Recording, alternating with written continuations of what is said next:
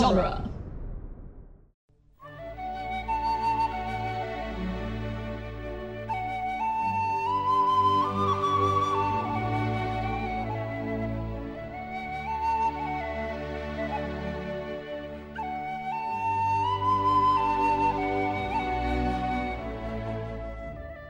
Hello and welcome to Lord of the Rings Minute, the daily podcast where we analyze the movie The Fellowship of the Ring, one stab wound at a time.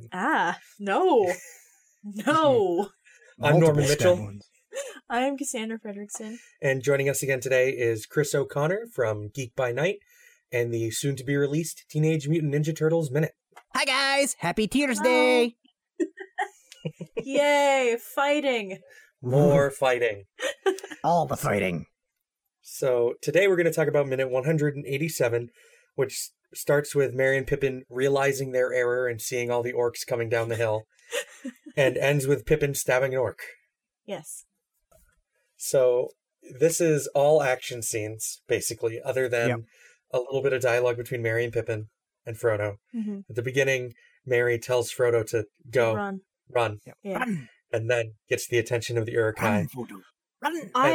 I love Pippin's face when Merry starts shouting. It's the epitome of like question mark exclamation point. Like you know, what? I have never before really questioned your judgment, but right now I'm questioning your judgment. Yeah. Okay, so since there's never a sort of a shot at a distance, like establishing how far away they are from one another, how far Merry and Pippin are from Frodo, like the way that, like since it was close up on each other and they're whispering, I always got the impression that basically they're like 10 feet away. Mm-hmm. And it's like, you know, Pippin pops out, Merry follows him, and then they realize, oh, we've made a terrible mistake. How do we recoup this? Over here! From the way, like, this was shot, it feels like they're saying over here, and they're, like, 5 feet away from Frodo. Yeah. And I'm just like, that's a terrible idea. What are you doing? And then they just run in the opposite direction. Yeah, it's like, you know, and then they run, but first they're saying over here, and I'm like, but isn't Frodo right there? Right? Also, when the camera turns around to show Uruk-hai approaching from the opposite direction, shouldn't they have seen Frodo running away? Yeah. Also, they're not where did those very Uruk-hai come from? They're not super perceptive at all. Probably like the party was big enough that they were able to sort of split and go down either side of the hill, I guess. You know, there's the ones that are still up near the top that are getting their butts kicked by Aragorn and Gimli and Legolas, and then like they have the ones that followed Frodo down. Yeah, this is like a Gettysburg, a whole swing around. Yeah, they're sweeping around. They're trying to cover their flanks. Lurtz is using his brilliant tactical mind honed over the past couple of months. Yes, of being alive. You know, he has. You didn't listen yesterday. We've established that the Uruk-hai are monstrous baby toddler murder machines. You know, he has the genetics of a great general. I can't, like, you know, I've never thought about that before. Like, I know we've talked about it before, but like, previous to recording this podcast, I have never realized that the Uruk-hai are like weeks old. Yeah. And that is simultaneously like hilarious and horrifying. Right, yeah. The Fellowship's just killing babies. Because like when you think about the goblins that they fight, the goblins and orcs that they fight in like Moria and elsewhere in the movie, like presumably those goblins and orcs have lived full and enriched like goblin and orc lives. Like they grew up and they got to play games and they went to orc school and they got to, you know, have their first orc dance and an orc kiss and like maybe they have like a little orc family back in their little orc home. But these ones. These guys have been like popped out and sent, you know, like kicked out of the orphanage and given a sword and shield and said, go fight in my child army. And it's terrible. It's the worst. God. Well, you know, Saruman is evil. Jerk. He is evil. But at the same time, I do not pity these things. It's horrible, twisted mockeries of nature. Oh my gosh. Holy crap. I'm never going to get over that. And then we have Frodo like scurrying down away from them on the hill, and that is the last he shall be seen in my minutes. Oh. It's the last he'll be seen for like 10 minutes or so. Good riddance. I mean, that's terrible. Oh, yeah. Yeah. Because we gotta watch Boromir we're going to wrap first. up most of this fight and then we're going to visit Frodo, and then we're going to come back to the aftermath of the fight. Yeah. True. Yeah. Oh man! And then we're going to see Frodo again. Yeah, further back up the hill, we get to see our three, primary badasses really going to town. Like they're fighting inside, they're fighting in and around the ruins again, making great use of the environment to sort of limit the strength of the Uruk-hai's numbers. And again, as we've established, the Uruk-hai don't have the experience or training necessary to realize that they're being played for suckers.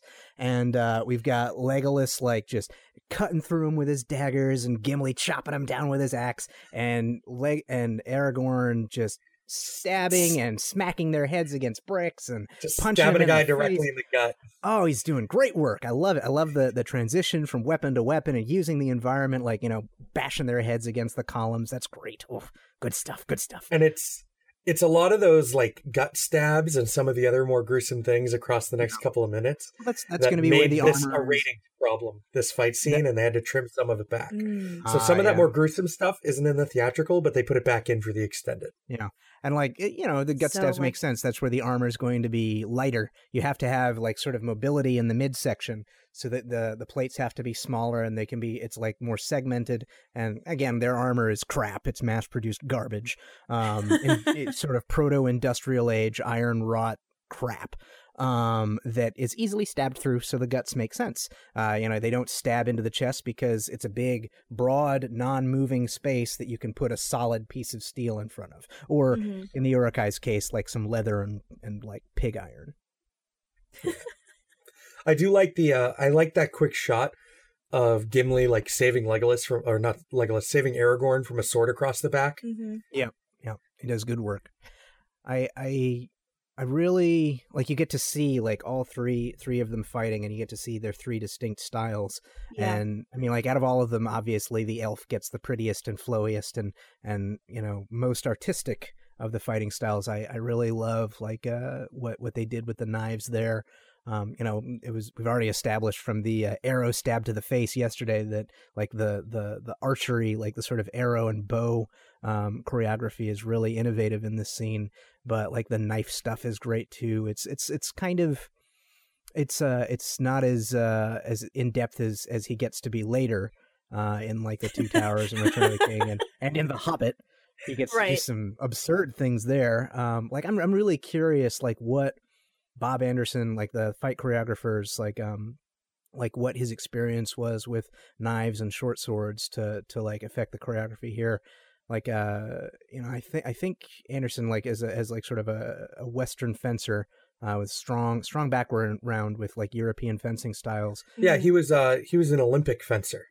For England in the 50s, and then he ran the English program, then moved to Canada and ran their program, and I think he ran their program simultaneously from like Wow. the 50s to the 60s, and then in the 70s I mean, he was doing movies all from the 50s on, but he really got into it and got away from like the Olympic stuff in the 70s.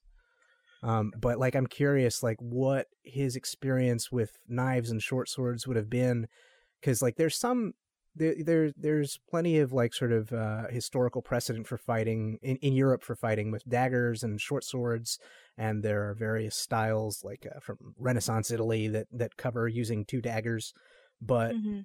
sort of the movement for historical European martial arts or Renaissance martial arts hadn't really gained much steam at the time, and I don't know how much there was available. And I'm kind of, considering they're in New Zealand, I'm inclined to think like that most of Legolas's knife work is based off of like Southeast Asian, like Filipino stick and knife work, like from Kali or Eskrima. That's kind of what I think. I have. I'm no not idea. sure. Yeah. It'd be interesting to dive into a little further. You know, there must be a biography about Bob Anderson. I think that would be really fascinating to read and like learn what his like background is and like how he established some of the more like non-European stuff into his like repertoire. Right. You know what I mean? I'm not sure about like a Bob Anderson like biography or documentary specifically, but I know he was pretty prominently featured in. There was a documentary called Reclaiming the Sword, which was narrated by John Rhys Davies, like in the early aughts, like a few years after Return of the King, that was largely about reclaiming the blade. Reclaiming the blade, not reclaiming the sword. And it was the sort of rising cultural phenomenon of, again, historical European martial arts, something that, the West largely forgot when we came up with guns. But Right. the historical documents still exist from fencing masters from the Renaissance and earlier that who would record, this is how you fight with an axe, and this is how you fight with a dagger, and this is how you fight with two daggers, and this is how you fight with a chain and a sack full of muskrats, and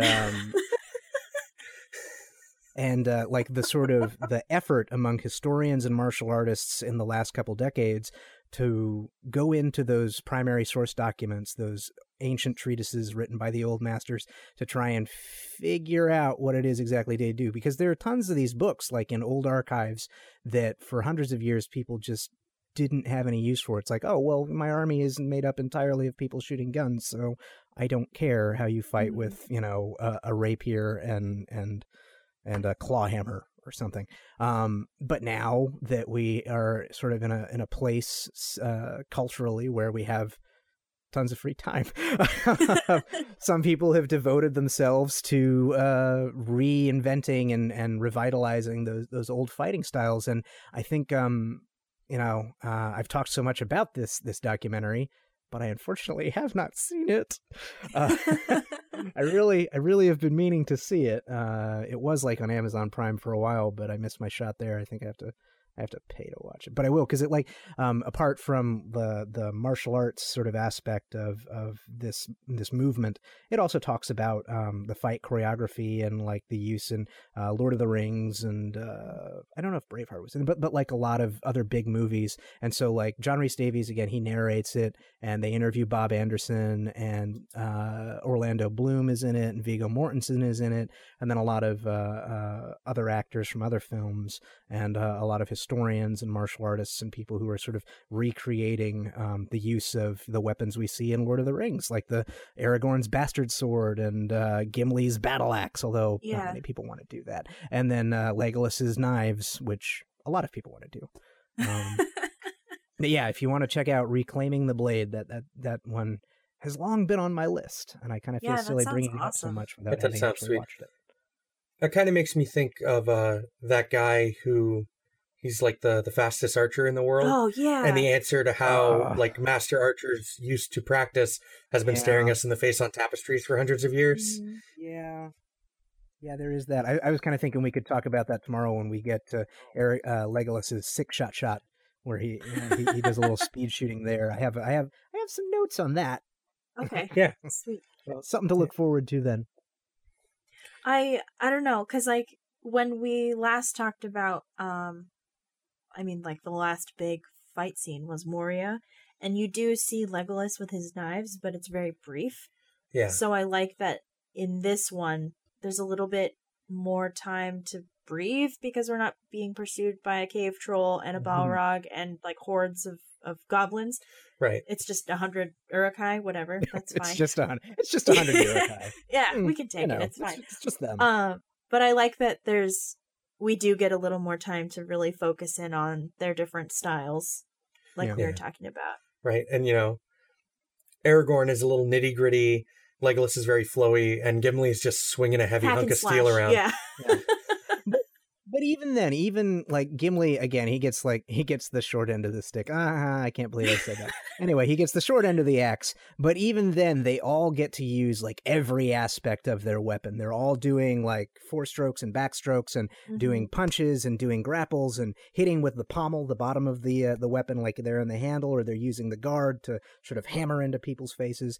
The choreography in this is really sort of indicative. Like fight choreography really changed over time. Like if you look at the choreography that Bob Anderson did for Return of the Jedi, and The Princess Bride in the 80s, those were they were great fights. They were really wonderful to watch. They're still great to watch, but it's very much like about fencing and about the weapon and like a lot of strokes just at the weapon. And like you sort of get a sense that if the other person wasn't, if the other person didn't have their weapon, you'd be swinging, but you would be swinging at something that wasn't there. You're not swinging to hit them.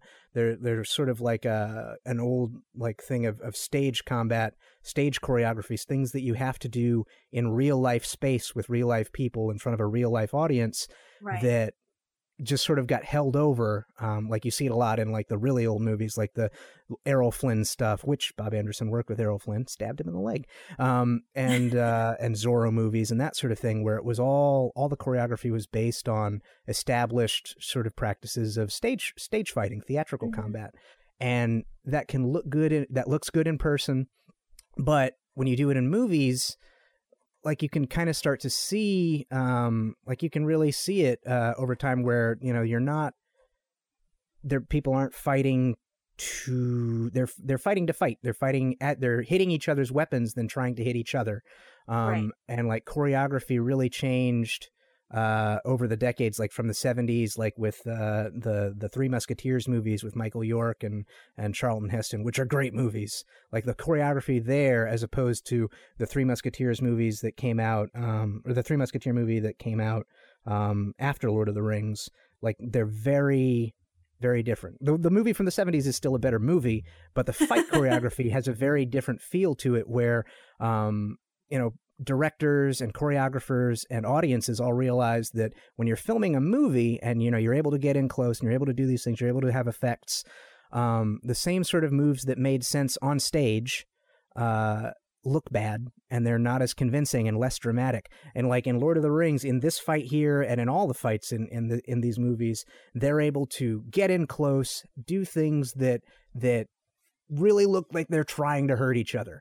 In some instances, apparently they did really hurt each other, but they're able to really open it up and do a lot more than just waving their swords around. And it makes for really dynamic and beautiful fight scenes.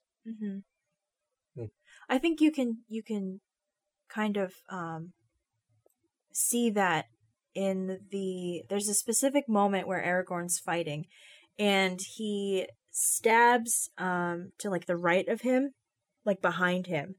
And it just looks like if you did that on stage, it wouldn't be super convincing. But here, I think with just the set and the ruins that he's working with, because you can play with angles, right? Yeah, it just looks awful. Like I don't want to be the dead orc on the other side of that. Yeah, he stabs that guy directly in the stomach. Yeah, and then he collapses.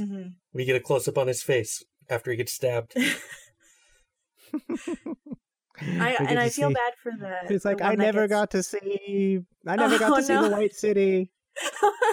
I never got to kiss an orc. I always feel bad for the one whose head just goes directly into the tree too. I think it's a piece of the ruins. Yeah, the ruins. He stabs him in the gut, and then he reaches around and grabs his hair and pulls him into the. It looks like a column. tree to me, but whatever. The one whose face meets an immovable object is very unfortunate. And again, we get to see that the Uruk-hai are they're so reliant on their numbers and their intimidation and their strength, and not a one of them can fight. They're terrible. They're just a pack of losers. Only one of them can fight. Only one of them can fight. But even then, he lasts about a minute. I mean, you'll get to that later. It's kind of cheating. It's bringing a bow to a sword fight, but, I mean, we'll get to that later. I mean, the Fellowship is doing that, too. Yeah, that's true. As we'll see tomorrow in great detail.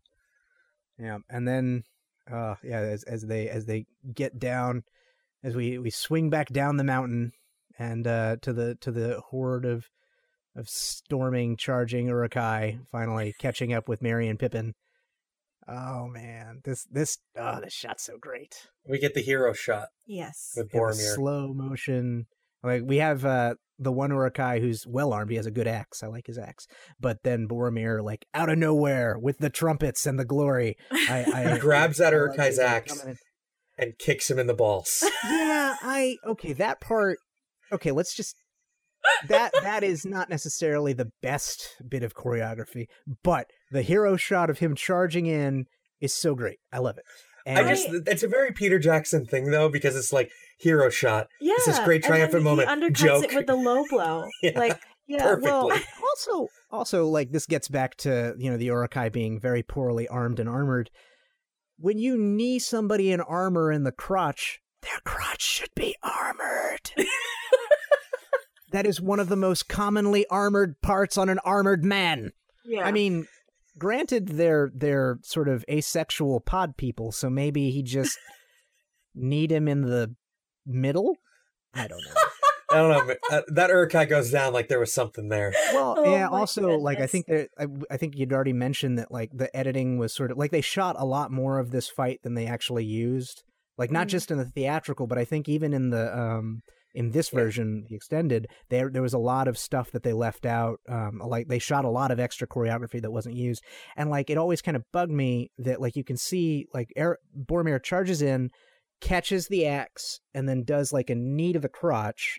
But then, like, the next, like, edit, the next cutaway is he's, like, bringing...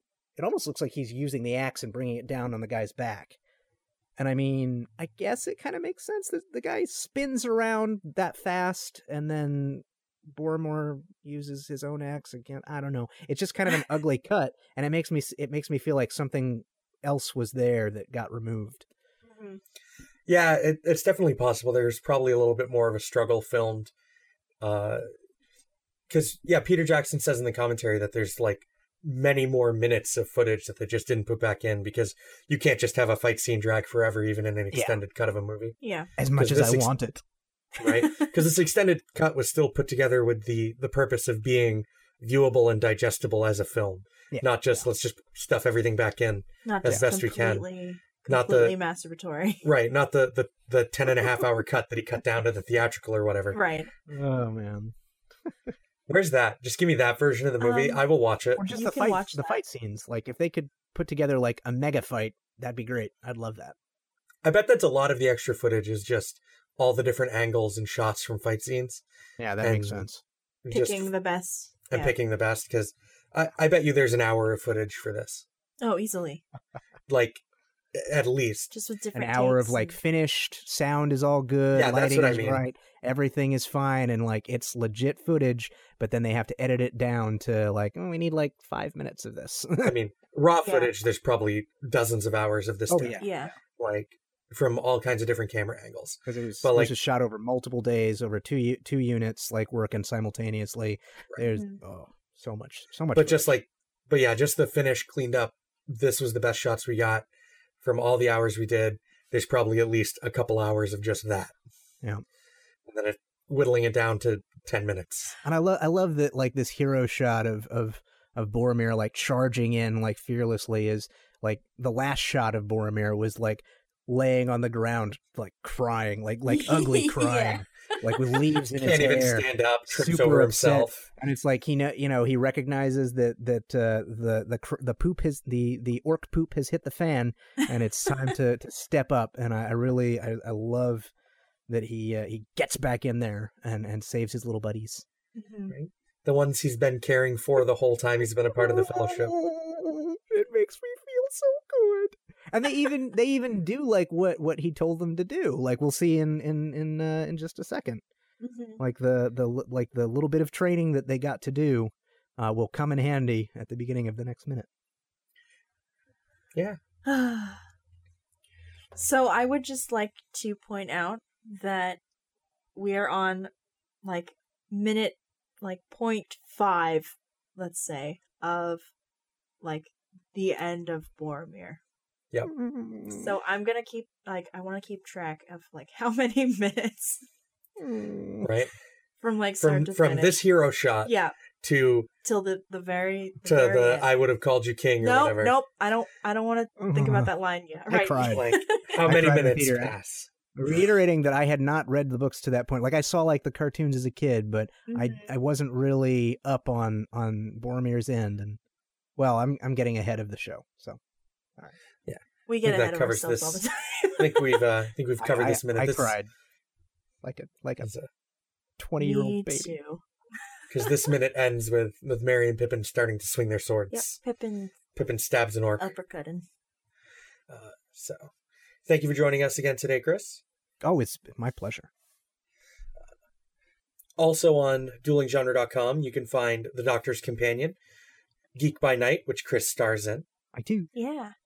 And there is a new talk show ramping up called Calling BS with Brandon and Scott. Scott Tofty, not Scott Corelli.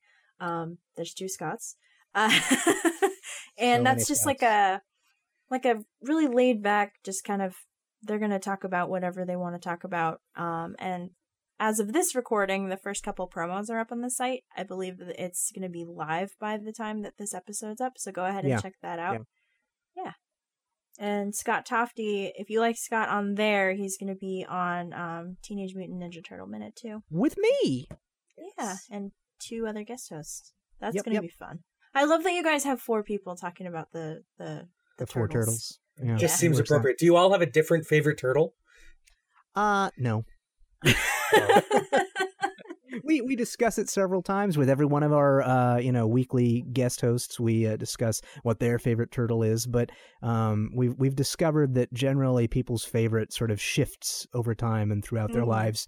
Most people start out with like Mikey, and then sort of progress to Raphael as sulky teenagers, and then Donatello, and like me now being a new father, like I find that Leonardo, the responsible wet blanket of the group, is indeed my spirit turtle. But everybody is different. There you go. That's awesome. As always, a special thanks to our Patreon associate producers, Leaper182 and Ed Foster. Hope everyone has a great Tuesday, and we'll see you all again tomorrow. Bye. Bye-bye.